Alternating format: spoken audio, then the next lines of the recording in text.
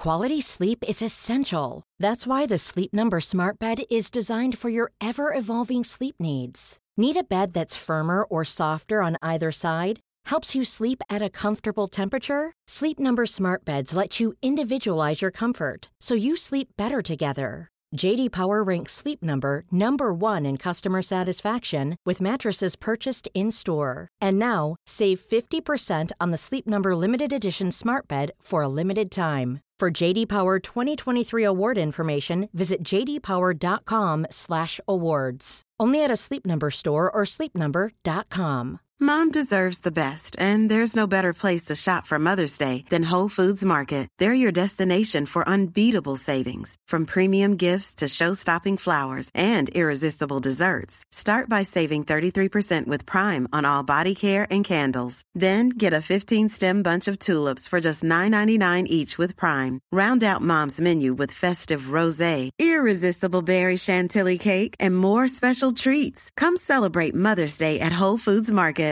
Jewelry isn't a gift you give just once. It's a way to remind your loved one of a beautiful moment every time they see it. Blue Nile can help you find the gift that says how you feel and says it beautifully, with expert guidance and a wide assortment of jewelry of the highest quality at the best price. Go to BlueNile.com and experience the convenience of shopping Blue Nile, the original online jeweler since 1999. That's BlueNile.com to find the perfect jewelry gift for any occasion. BlueNile.com. Hey, it's Danny Pellegrino from Everything Iconic. Ready to upgrade your style game without blowing your budget? Check out Quince. They've got all the good stuff, shirts and polos, activewear, and fine leather goods, all at 50 to 80% less than other high-end brands. And the best part?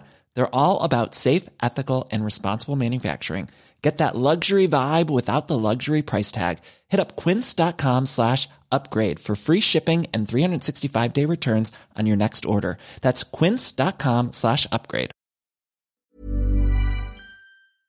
The fact is that a week before I was dropped from the England team for the first time in 11 years, I had given my account of what I felt was discrimination towards me, what I felt was a bullying culture. So, whichever way you look at it, being part of that cultural review has potentially cost me my England career. Hello and welcome to the Book Club with me, Kate Mason. And me, Jim Campbell. For this week's Book Club, we start in a fairly conventional place. Some kids are just really good at football. Wherever they go, they'll find other kids to play with. They're honing their skills so that by the time they're being scouted, it's so instinctual that people say they were born to play the game. Parents watching on predict great things, glory, top clubs, if they can just show the right people what they've got. Eni Aluko is one of those kids, but unfortunately for her, just letting her football do the talking wasn't to turn out to be the only option. I categorically refused to write any statement because I'd already suggested that it's not for me to come up with that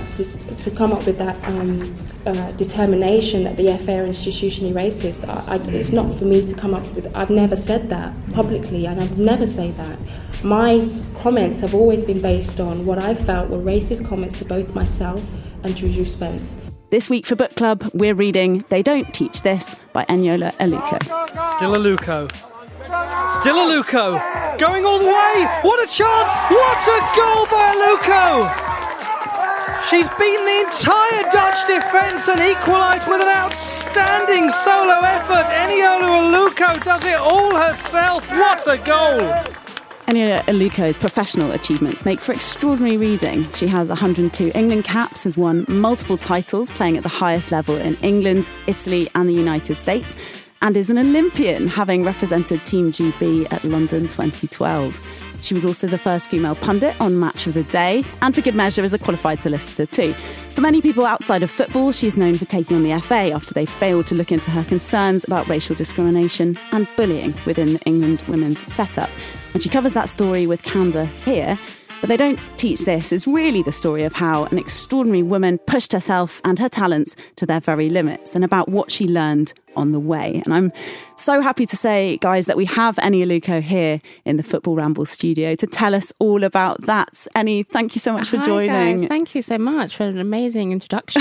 It's just so great that you've been able to come in and talk about They Don't Teach This. And one thing that we really enjoyed, I think, reading the book is how listening to the story of a female player in your era, if you like, is so much more akin to something from the men's game in like the 60s, where you can really relate to the player, like the kind of money they're on, the kind of lifestyle they're leading. Right. And it's so interesting to hear that side of football playing out.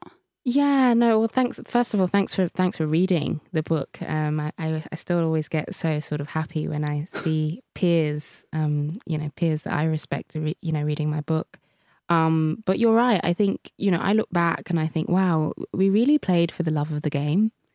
And it's the real romantic side of it was what it was for such a long time, probably up until 2012, where the Olympics kind of was a bit of a game changer for women's football and the money and the sponsorship started coming in.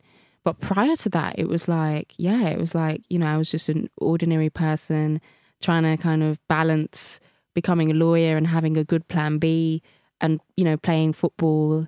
When I was a bit younger at Birmingham, we used to pay subs, we'd pay £5 for our kit and we were happy to do so because it was like, we just loved football.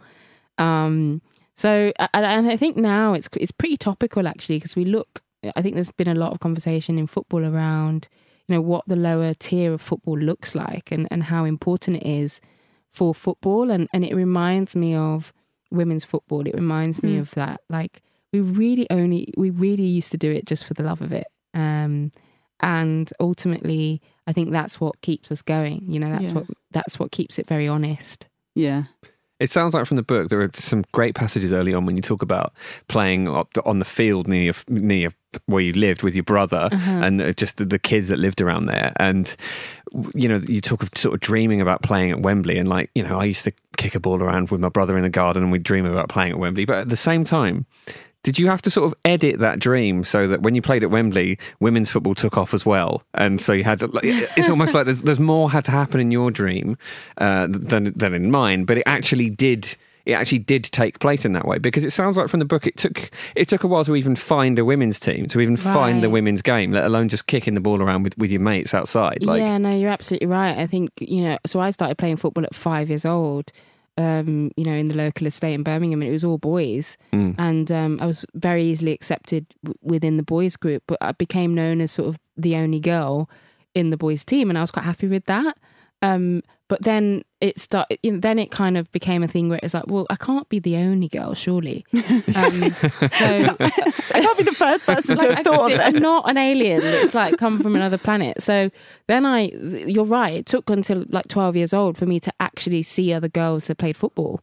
And I think in relation to the dreaming stuff, like I couldn't really dream about Wembley because it just wasn't even any close to being attainable, because it wasn't on TV. There was nothing anything close to it, aside from like watching the Williams sisters play at Wimbledon, and it was a completely different sport. Yeah. So between the ages of 10 and 12, I actually played tennis because I was like, actually, that's probably more of an attainable thing to do. Two strong black women, and it became something I wanted to do. But then I quickly realised I wasn't as good at tennis as I was at football. So I wasn't really able to dream like my brother. But so the road was really windy in a way. There wasn't sort of a linear. The only I probably realised I could become a professional footballer when the year before I got offered a contract. It wasn't something I grew up thinking I could do at all, actually. Yeah. Did that bother you? So Sonny, obviously he's playing for Reading doing really well in the Championship, top of the table, I think. Did that, when you became aware of that, did that bother you? Because you obviously playing together, he's younger than you, right? He's 2 years younger. Yeah, so you're like the older one, you're the senior partner here, but he could go on and have something that... Yeah, not really. I mean, my mother's very wise and sort of quite philosophical. And she never really made me feel as if I was disadvantaged for being a girl. It was more, you have a different path and you have, your gift will be used in different ways to your brother. So I always saw it like that. And it was, we just kind of, we enjoyed this sport together. We were big Man United fans growing up before Eric Cantona broke my heart and left. So we shared the passion of football. And I always saw my path that was going to be different to his. So yeah, no, it was never a sort of a resentment thing or, and you know, he always says to me now, you have so much more options than I do coming out of the men's game. Obviously financially, you know, it's completely different, but, in terms of career security moving forward, he always says to me, actually, you have more going for you. Because you've gone to, you know, you've become a lawyer, you've done a master's, you've done all of these things, and whereas he kind of looks at it and says, okay, I'm secure for the rest of my life, but I still want to do, I still want to do something with my life, you know. So it's quite an interesting way of looking at it. Yeah, I suppose that's part, but I guess that is because you have done something quite special, though. Many women's players had to do that because, you know, they knew they're not going to be set up for life. And we'll definitely talk more about that as we go. But I want to hear a bit more about, so you were a good player, you found a team to play with, and then you were called up to the England squad. And unfortunately, you were going to stand out on the first day you turned up for that. Can you tell us a bit about that? That really I haven't lived down the story. So I got called up for England at 14. I was playing for Birmingham at the time, and it was a massive deal. Like, it was a huge deal for me and my family. And the letter came through, and my mom laminated the letter immediately. This is where laminating was like the thing to do. Pretty big, yeah. So it didn't get damaged, right? It didn't get damaged, so she kind of laminated it, and it was this big thing in the house. And anyway, it was at the first camp, I believe, was at Loughborough. Yeah, it was Loughborough. And my mom was like, well, you know, there was sort of no direction as to what to wear. So my mom was like, well, no, you got to wear you got to look smart. You know, almost as if like it was my first day of school. So I turned up to the England camp like in like a skirt suit and shoes, and it was like, oh God, I realised it wasn't that. It was, you know, everybody else was in England tracksuits or tracksuits of some sort. But beforehand, you must have. Did you think?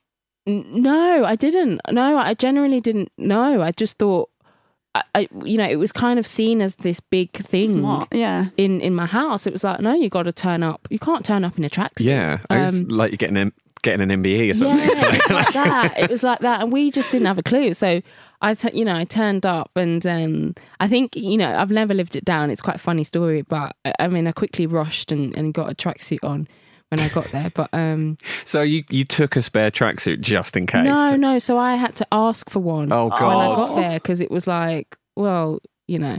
So for most of the sort of meetings and stuff, I had my introductory meetings. I had my suit on, and it was just really embarrassing because it was like, oh God, you know, the kid that didn't quite get the memo.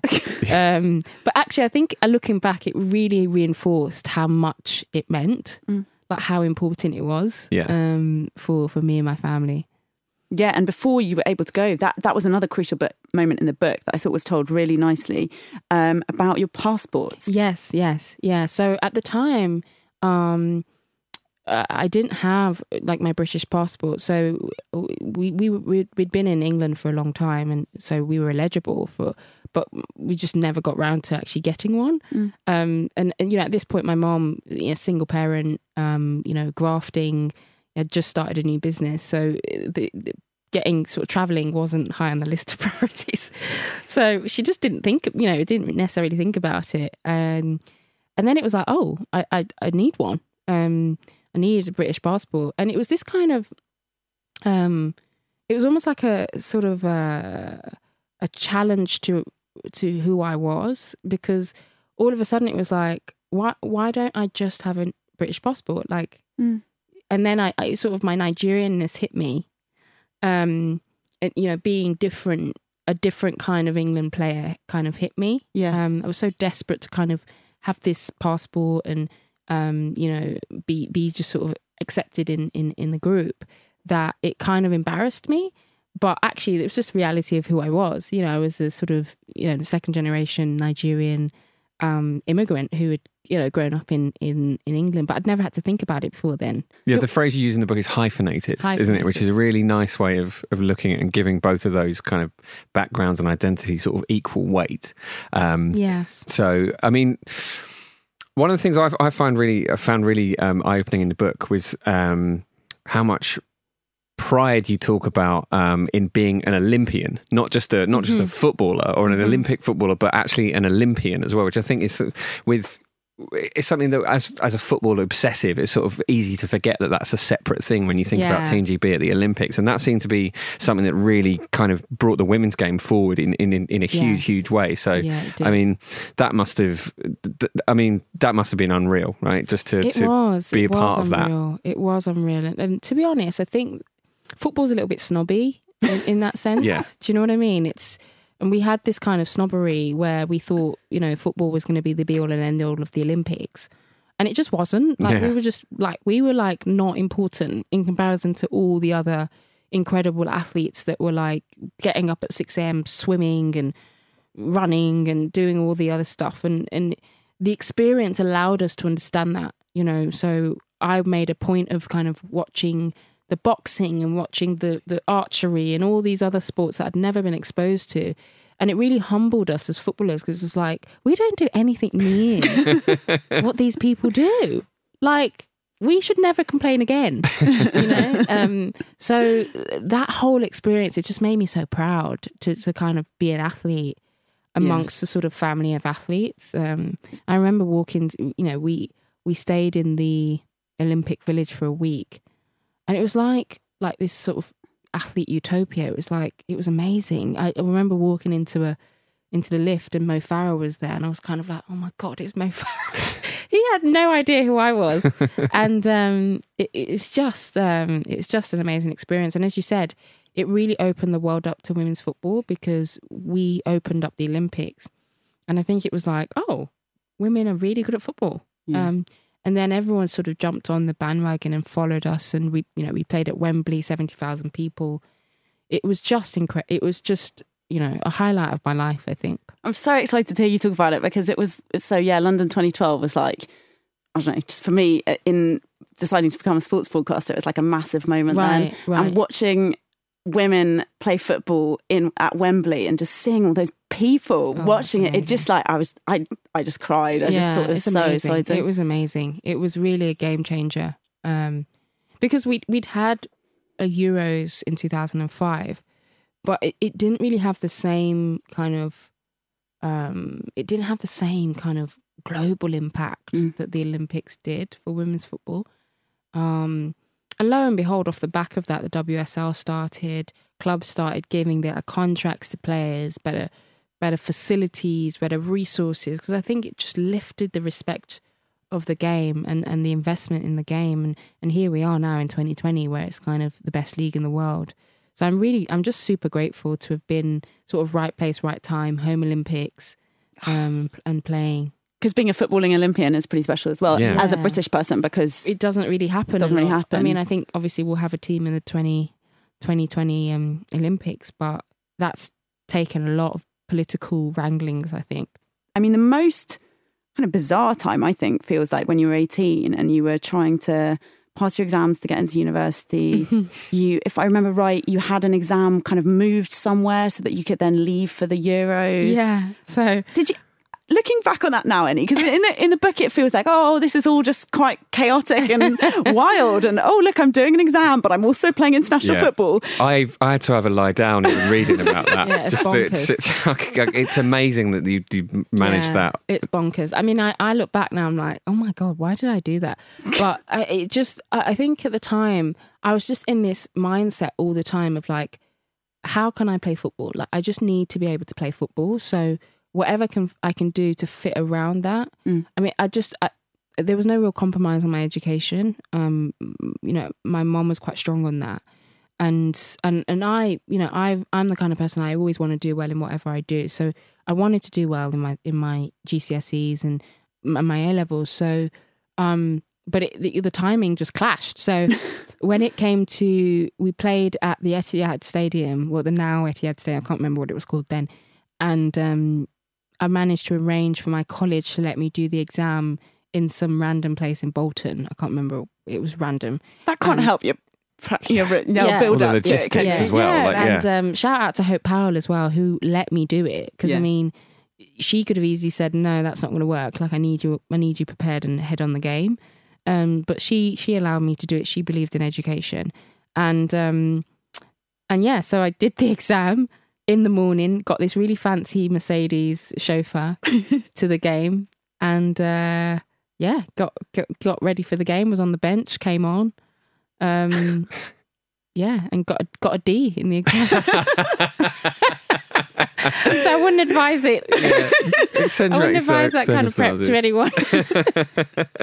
I guess like it is easy to look back on that and go, that's so much to take on. But that's with me having read the book and you having obviously lived your life, like we know we have the benefit of hindsight. But I guess at the time, like, it would have been the same for all female footballers. You didn't really know where the game was going. No, we didn't. So you had to take that chance. Is that or defer for a year? Yeah, exactly. And there was a lot of players that were working, had mortgages. It's a little bit like how rugby was back in the day, for the men's sides. The gentlemen amateurs, though. Yeah, it was like we must not take money. We were amateurs. We were, and we were sort of trying to sort of play for our country whilst trying to afford careers like any other, young people.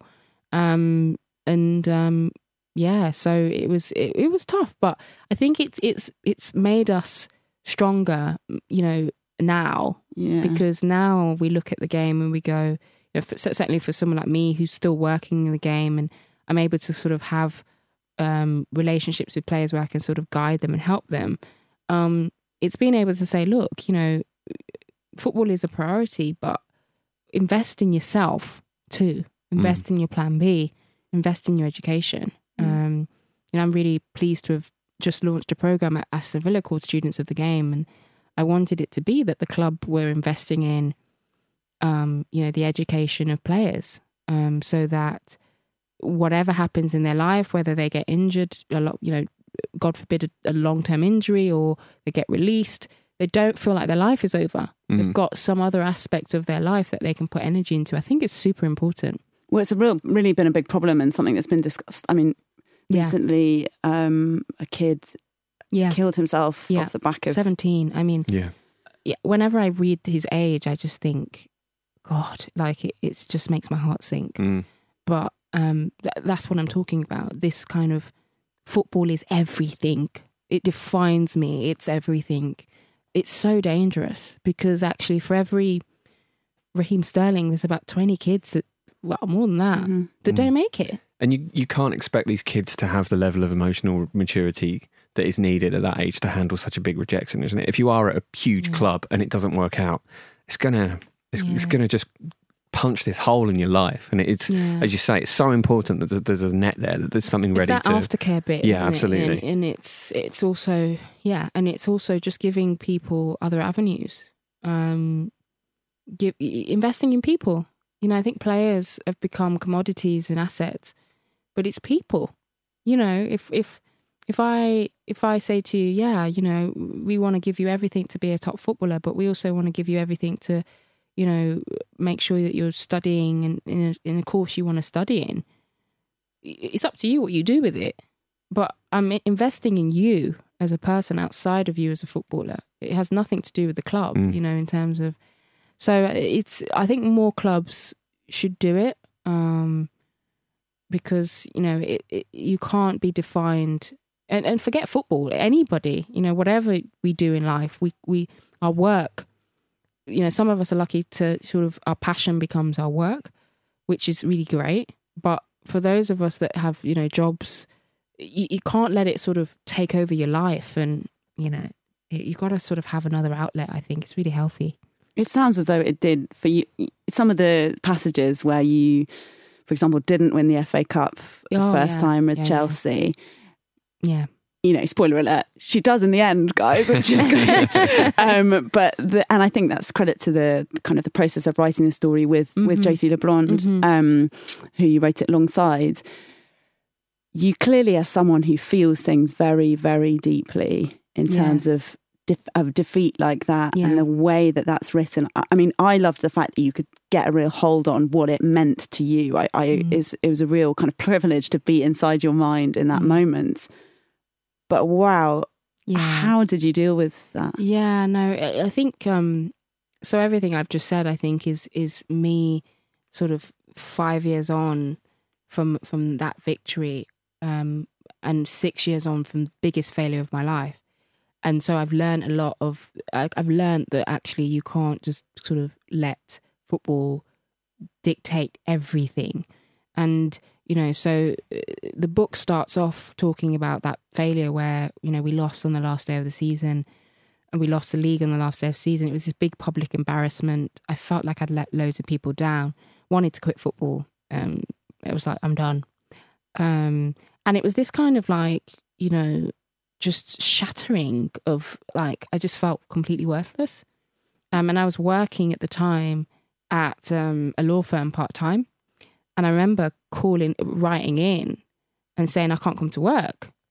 And I got an email, and this was a massive reality check for me. And I got an email back from my boss at the time, and he said, Eni, I understand, you know, you've lost a football game, but there's a staff member who lost his wife recently, like, and he still came into work.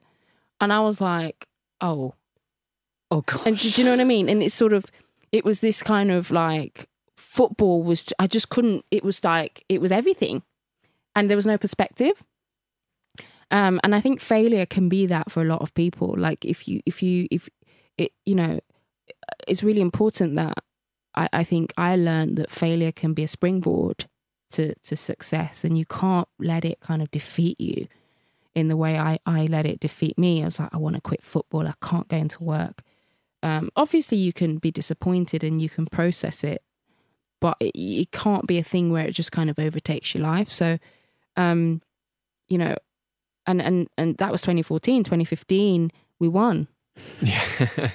So, and I genuinely think the reason we won is because everybody in that team was able to process that defeat, and it gave us this fire to kind of go that one step further. And I don't think Chelsea have looked back since. You know, since 2015, it's just been win after win after win. It's like it broke something. Yeah. So I'm super proud of that. Super proud of not just, you know, the win, but the lesson about, you know, failure and success, and using failure to kind of, you know, shape you, make you better. It sounds like a very intense way to live your life if you're like living at that level of competition, you know. It's too much. And this kind of leads me to something I've been wondering about your retirement, which is fairly recent. So you retired with Juventus, having won a treble and finished as their top scorer. So I think we can assume you've probably got something left in the tank if you did want to carry on. Yeah. But did you deliberately choose to go out on a high so as to like go, you know what, I'm done with how stressful this is? Right. Right, you've summed it up.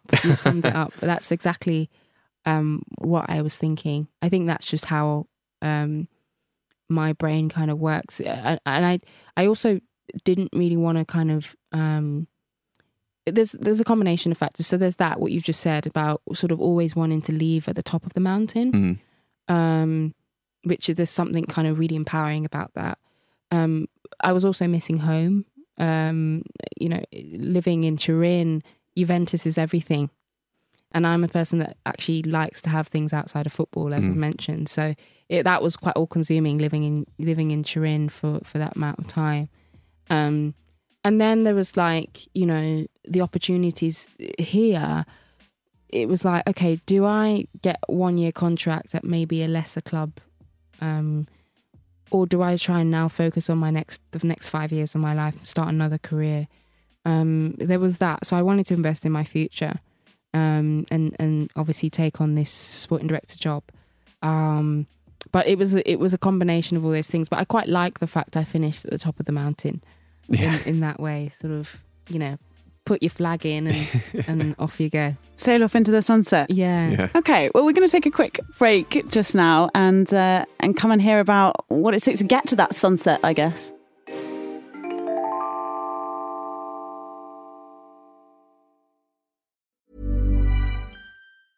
Cool fact, a crocodile can't stick out its tongue. Also, you can get health insurance for a month or just under a year in some states. United Healthcare short-term insurance plans, underwritten by Golden Rule Insurance Company, offer flexible, budget-friendly coverage for you. Learn more at uh1.com. Quality sleep is essential. That's why the Sleep Number Smart Bed is designed for your ever-evolving sleep needs. Need a bed that's firmer or softer on either side? Helps you sleep at a comfortable temperature? Sleep Number Smart Beds let you individualize your comfort, so you sleep better together. J.D. Power ranks Sleep Number number 1 in customer satisfaction with mattresses purchased in-store. And now, save 50% on the Sleep Number Limited Edition Smart Bed for a limited time. For J.D. Power 2023 award information, visit jdpower.com/awards. Only at a Sleep Number store or sleepnumber.com. Hi, I'm Daniel, founder of Pretty Litter. Did you know cats tend to hide symptoms of sickness and pain? I learned this the hard way after losing my cat, Gingy. So I created Pretty Litter, a health monitoring litter that helps detect early signs of illness by changing colors, saving you money and potentially your cat's life. Pretty Litter is veterinarian developed, and it's the easiest way to keep tabs on your fur baby's health right at home. Go to prettylitter.com and use code ACAST for 20% off your first order and a free cat toy. Terms and conditions apply. See site for details.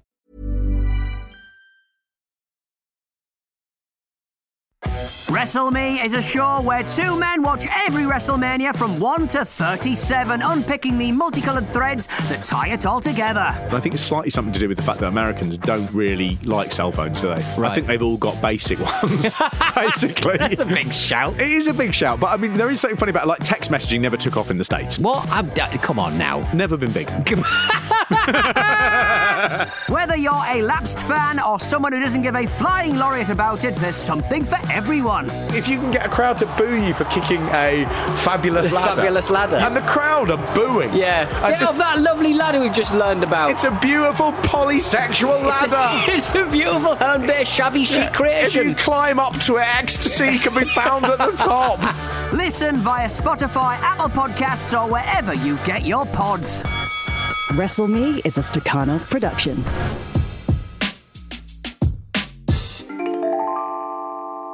All right, guys, welcome back to the book club. Today with Eni Aluko in with Jim and me to talk about her book, They Don't Teach This, all about her life as a professional footballer and a tiny bit heading off into the sunset, as we just mentioned. Before the sunset arrived, I don't think it's the sunset, is it, Eni? You're, what, 33? Yeah, I mean, people have told me that I retired very early. But I think people forget I started very early. Yeah. And you've achieved, as we've talked about. In relative terms, it's been a long journey. You've achieved an enormous amount. And you've also, as we mentioned in part one, we've talked about all sorts of different areas of not just the sport, but also law that you got involved in, working part-time in a law firm, completing all those exams while playing for England, playing for Team GB. I mean, you know, would you say one of the most difficult things you had to contend with was this period of time where you ended up talking to having to deal with questions within the England women's setup about how the FA was running the women's game? I guess the summary of it is that in 2014, Mark Sampson became the boss of the England women's team. Yeah. And you were at that stage building a career at Chelsea. You'd go on to become the side's all-time top scorer. You were named in the Women's Player of the Year in the 2015 double-winning season. Yes. Not bad. Yes. And anyway, Mark Sampson came in. You know, you seemed to be in the form of your life for your country too. You were top scorer in World Cup qualifying for the 2015 tournament. You started to feel as though he didn't maybe value you as a player as much as you were used to, I guess, with Hope Powell. And then as time went on, you started to hear strange comments about you and another player, and you started to feel as though there was something bigger going on. Is that a good summary of it? No, that's a perfect summary. I think that, you know, as you said, at that point I was 11 years in. So I was a senior player and somebody that, you know, for me have felt like I was very important to the journey of where the women's team had gone. I sort of was always somebody that used my voice to try and improve standards for the women's game, not just for myself, but for the whole team and for the whole game. It's a real passion of mine is the women's game. So I felt that the level of respect based on that and in comparison to other people who probably didn't have as much experience, was slightly odd. But often when a new manager comes in, there is a sort of, you know, it's like dating. You're sort of trying to suss each other out.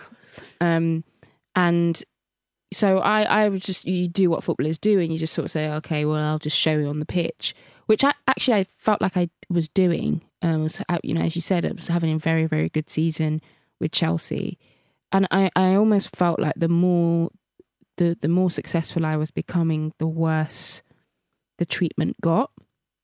And one thing I hope has come across in the book as well is that, you know, whether it's racism, whether it's bullying, whether it's sexism, often these behaviours are silent. They're not always something that's said.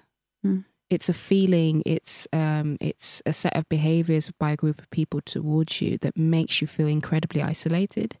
And as I said, after 11 years, I'm not supposed to feel isolated.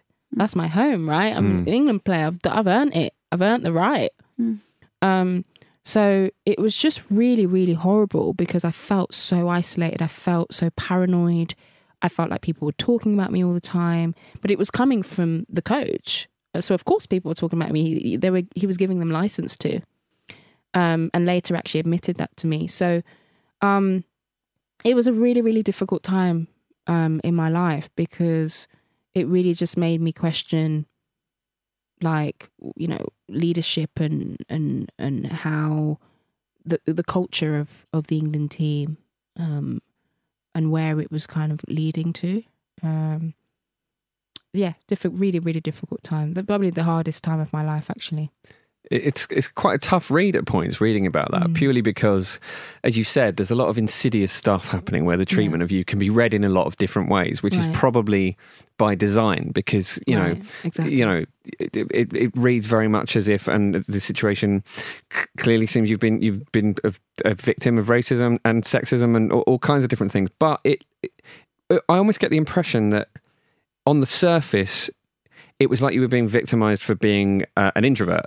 Like, because, you know, you holiday alone sometimes, and sometimes you keep yourself to yourself, and some people just do. You know, some people are just introverted, and then, like, oh, you don't join in is actually this horrible Trojan horse for a lot of other things that were under the surface. And it feels like the FA had control of the narrative for a long, long time and tried to sort of paint you as a difficult person. Yeah, well, the FA stuff actually didn't come in until much later. So Mark Sampson came in 2014.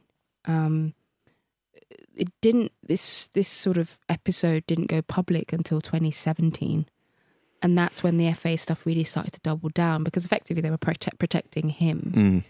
So there was a 2-year period really where this stuff was going on for quite a long time, and as you said, because I felt so isolated, I was kind of isolating myself.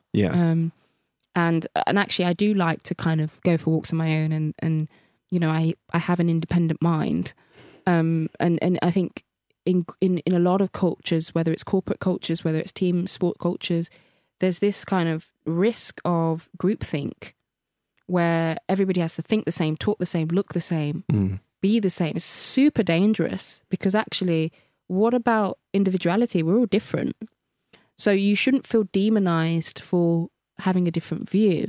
And as I said, I was always somebody who used my voice. Nobody cared about that before Mark Sampson arrived. When he arrived and created a culture where that was wrong, I was then the black sheep, for want of a better term.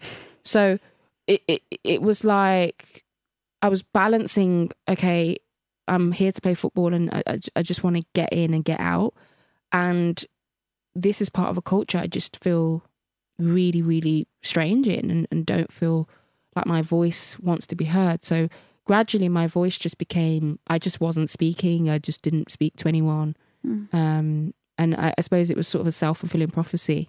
Yeah. Because it was then pointed out that you weren't joining in if you felt things weren't going your way, and your reaction to being badly treated was then used as another stick to beat you with. It sounds like. So one of the things I found really interesting was that it seemed like some of your teammates were susceptible to this idea as well. And there's a point where the England team run over to celebrate with the manager when the stuff had started to come out. So I'm interested, since the book has come out and you've been able to, you know, have your right of reply and get your side of the story over, has that changed sort of some of the perceptions of people that you knew at the time? And has that been like, have you managed to take control of the narrative again a bit? Have people reacted to you differently now that they actually know what really happened? Yeah, no, definitely. I think so the FA side of it was, so let's rewind a little bit. So I was asked, ironically, to be part of a culture review by the FA team. And their view was, you've been in the team a long time, give us your views on the culture confidentially. And I actually saw it as an opportunity to just be really honest and say, look, guys, like, I'm struggling. And a few other people who look like me are too. So you didn't think that was all part of a sort of a setup? That felt to me as though that was something... It felt like, well, not at the time, no. Maybe naively, I just thought, oh, okay. And I'd always got on with the FA. Like, you know, I did my work placement at the FA. Like, so it wasn't odd for them to ask me to do something. I used to pretty much be the media spokesperson for the team, you know. Because you speak so well, yeah. It wasn't odd. So I was like, okay, cool. Like, I'm going to be honest. If it's a safe space and if we're confidential, I'm going to tell them that, like, this has been a struggle. You know, forget what's going on the pitch and me being able to score goals. Like, I'm struggling. And I did that. And, you know, within 10 days, I was dropped from the team. And then I sort of started to figure out what was going on, or what I perceived what was going on. And, then next minute it was in the papers. So once it got into the papers, it was then David v Goliath, media machine, smear campaign, she's bitter, she's angry, she was a bully anyway, all of this really nasty, sinister stuff that I then had to kind of put my right of reply. And I think when I did that with the BBC and with The Guardian, it was like, oh, that makes sense. And so I think at that time, hopefully it kind of balanced out what was really horrible stuff being said about me that just wasn't true.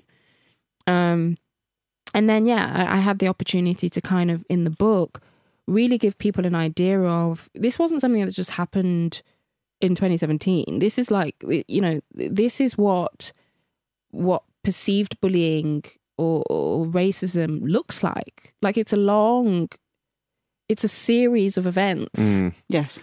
You know, because I all think of which are deniable in some cases. That was the perception that I really bothered me, that it was this like, oh, she got dropped and used the race card. It's like, no, like, actually, I complained about this for a long time. So, and look, there'll always be people who want to think what they want to think, and there'll always be people who have a sort of defensive view. I think from the player's point of view, going back to the cultural piece, it was such a strong culture of groupthink, which had its benefits. You know, we ended up getting to get a bronze medal in the World Cup. It has its benefits on the pitch, but off the field, if you don't think like everybody else, you're isolated, you're ostracized. So it wasn't a surprise to me that most of the players who benefited from that culture weren't going to back me. You don't want to rock the boat because you have... It's human nature, isn't it? And it's difficult out there. It was obviously a difficult time for you. And you can see why people who didn't feel as though they had skin in the game because they were actually benefiting wouldn't want to get involved. And I think... I think... that's not to justify them. You're right. I think there isn't really...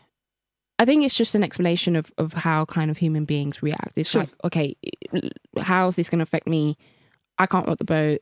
Women's football, was still at a point where, like, the FA were paying salaries. So it's like, I'm not going to give up my life for you and I get that. I think what disappointed me more is that people doubled down and started to say, well, I never saw any racism, and sort of tried to paint me out to be a liar. So you can not say anything, and then you can say something that's actually very damaging. That was the part where I was like, that's not right. But But some players since then have privately messaged me and sort of apologized and said, look, I've realized that actually what happened to you was really, really, really, really bad, and I wouldn't want it to happen to anyone else. And I talk about forgiveness in the book. You know, I really had to get to a point where I was like, I let it go. I lost my England career because of this. So I had to let it go. It was eating away at me. I was angry. I was, so I've sort of let it go and risen above, and I see it kind of now as that door closed and so many other doors opened. Maybe I wouldn't have been able to go to Juventus. Maybe I wouldn't have sort of done lots of the punditry stuff I've been able to do. Like, there's so much I've done since then that I'm very grateful for. Yeah. And I think if we look at some real bad, difficult moments in our life like that, then we're able to sort of put them in a box and, you know, learn from it. That's a common trope, though. I mean, when we spoke to Paul Canaville, Chelsea's first black player, for a book club a little while ago, he said that he'd had people come up to him in the context of racism. He'd had people come up to him who had been abusing him on the terraces and calling him like unspeakable, disgusting things, had subsequently come up to him maybe like 10 years later and said, oh, yes, you know, I want to apologise, which is, I guess, good that someone's gone on a journey like that. But is it not? I think we're products. I think without even knowing it, people are products of their environment, and you want to fit in. You want to fit in, so you do things that, like, you know, there's all sorts of books on this. Like, you know, people talk about crowd think, effectively. Crowd think, group think. You know, there's, you know, without sort of making any really sinister comparisons, but like, you know, I've read books on sort of Nazi soldiers who did really awful things but actually didn't want to do it. So it's like it's that kind of, and back in Paul Canaville's time, it was okay to shout those kind of things. It was cultural. But, you know, so people come to the realization in their senses. A lot of the messages I received from players was this year when the George Floyd stuff happened. And they're like, oh my God, like when I had the time to do something, I didn't. Yeah. Or didn't even notice it, to go by their own accounts of it. People come to a realization later, and it's okay, because it's like, I'd rather you come to it than just pretend like everything was fine. But I think a lot of people just are they're products of really quite damaging cultures. It's tough being that canary in the coal mine, though, isn't it? Like, you having to go in and suffer that. It is tough. But like I said, you know, I try not to, I don't see myself as a victim. I see myself as somebody that, okay, that was meant to happen to me. My England career was meant to end in that way. And as a result, there's many things that I've done that other players didn't have the benefit to do. And I kind of look at it like that, like, okay, that door closed and lots of other amazing doors opened. It wasn't great, it wasn't fun. But it's a bit like a bad relation and a relationship that ended, and you just think, oh, thank God I'm not with him anymore, or her. You know, it's a bit like you kind of look back and you're like, okay, well, it's all right. What you came on to do afterwards would be nice to talk about a little bit as well. Being the first female pundit on Match of the Day in 2014. Yeah. That's really massive, because it's one of those examples of a tide turning like instantly. The day before, that had never happened and was never going to happen, and then that day and it opens the door for all of the success that lots of people, you know, including plenty I could think of as people I really admire, and of course Alex Scott, who's doing so well, you know, in mainstream television as well, if you like, these days. But how did that come about? Because you were still very much, you know, a full-time athlete at that stage, weren't you? Yeah, so I think just a build-up of things, really. So I'd sort of done a lot of sort of small interviews for the England team. I was always kind of the one that was sort of pushed forward to do interviews, and I was happy to do so. And had built a kind of rapport with lots of different journalists and reporters who just kind of enjoyed the fact I was so open. I got an agent around the same time, and I wanted to kind of just try and develop my media career a little bit. So I did lots of like kids TV stuff and like lots of little like radio stuff, and which gave me confidence that I could do it. And then after about 2 years, it came the opportunity to do Match of the Day. And I think this is when the media was starting to kind of try and see, okay, let's try and include women in this. You know, let's see. And I was sort of a beneficiary of that, maybe an experiment at the time. So I did feel the weight of responsibility because I knew that if I don't do well, I'll just be cast off as, oh, she's a woman, she doesn't know what she's talking about. So I saw it as an opportunity and not a barrier. It's really tough though, because a lot of being good at broadcasting, as you know yourself now that you've done a hell of a lot, is not just the preparation, which you obviously, and you can hear in the book. If you want to learn how to be a pundit, get this book, guys. It's really interesting about how Annie prepared and very different to many people, as you also mentioned, who turn up and are like, what the bloody games, what are we doing here? Yeah. But yeah, so, you obviously prepared a lot, but a lot of the way of being good at broadcasting, I think, it comes with practice. So there's a massive pressure on you to turn up and... It was huge pressure, but I think I just said to myself, and maybe this is part of my legal training as well, like as a lawyer you prepare a case and there's a sort of end date where you go into court and you sort of present that case and you win or you lose. It was a little bit like that, in the sense that I was like, right, if I know my stuff and I know sort of my topics and what I'm talking about, then it's just about delivery. And I had really good advice at the time from my agent, who said, just pretend it's like mates and, you're just chatting like with your mates in its living room. And so when I got on the show, it was John Motson and Kevin Kilban. Huh. And of course. Really, they were really warm and really lovely, which helped. And it was just easy. It just felt easy. But it felt easy because I had sort of rehearsed what my opinion was on the topics of the day. It wasn't sort of off the cuff. Yes. And I knew that if I did all right, then it would be like, it would open the door for so many other women. It's like, oh, women can do it. Yeah. I kind of put that pressure on myself, which maybe isn't healthy, but I think that's the reality. If you're the first one to do it, you've got a target on your back. It's a classic syndrome, and if you represent, because you're the one person in there, you're representing all of the other people who are a bit like you. Yeah. And did you expect, I mean, Jim mentioned earlier that kind of toxic Twitter mob style life. Actually, Twitter at the time was really nice to me. Like, amazing. I don't remember seeing anything negative at the time. It was fine. It gave me a lot of confidence to do more at the time. And I think shortly after I was the first player to do the ITV highlights for the Men's European Championships. So it gave me a lot of confidence, because I felt like, I was kind of accepted in the world of punditry at the time. It's slightly different now. It's ironically sort of 12 years on from that. I actually feel now, even as an experienced pundit, that people are just waiting for me to make a mistake. So, for example, I did a Man U game not long ago, and it was a bit of a tongue twist. I was talking about Marcus Rashford and Mason Greenwood in the same sentence, and I ended up saying Mason Greenford, because Rashford Green. Yeah. Anyway, I'd said the right name for the first 45 minutes of the show. I know it's Mason Greenwood, and ended up saying Mason Greenford, and it was like, oh my God, she doesn't know. She's never heard of this guy. Get her off the telly. And it's like, come on. Yeah. So it's just that kind of, that's the pressure, because it's like, we're imperfect, and you've got to be, even as sort of in terms of delivery.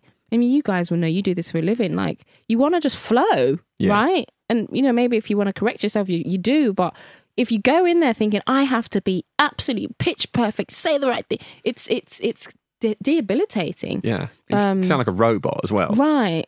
And I think that's the double standard for women, because a bloke can go on and maybe make that mistake, and it's not even because we're conditioned to see him...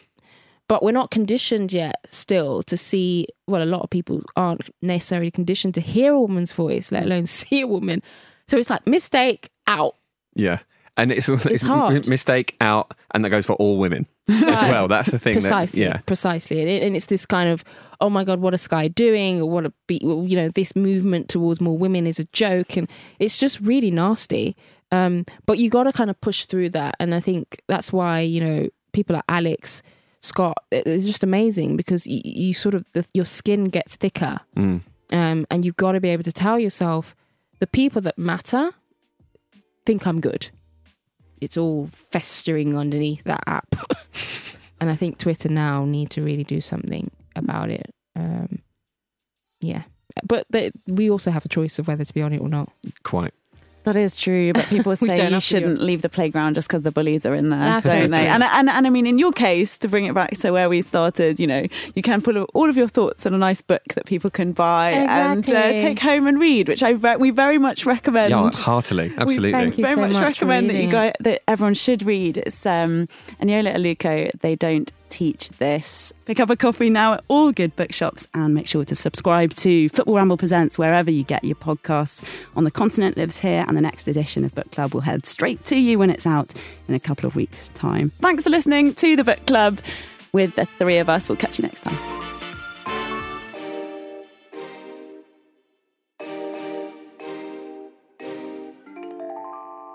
This was a Stakhanov production and part of the Acast Creative Network.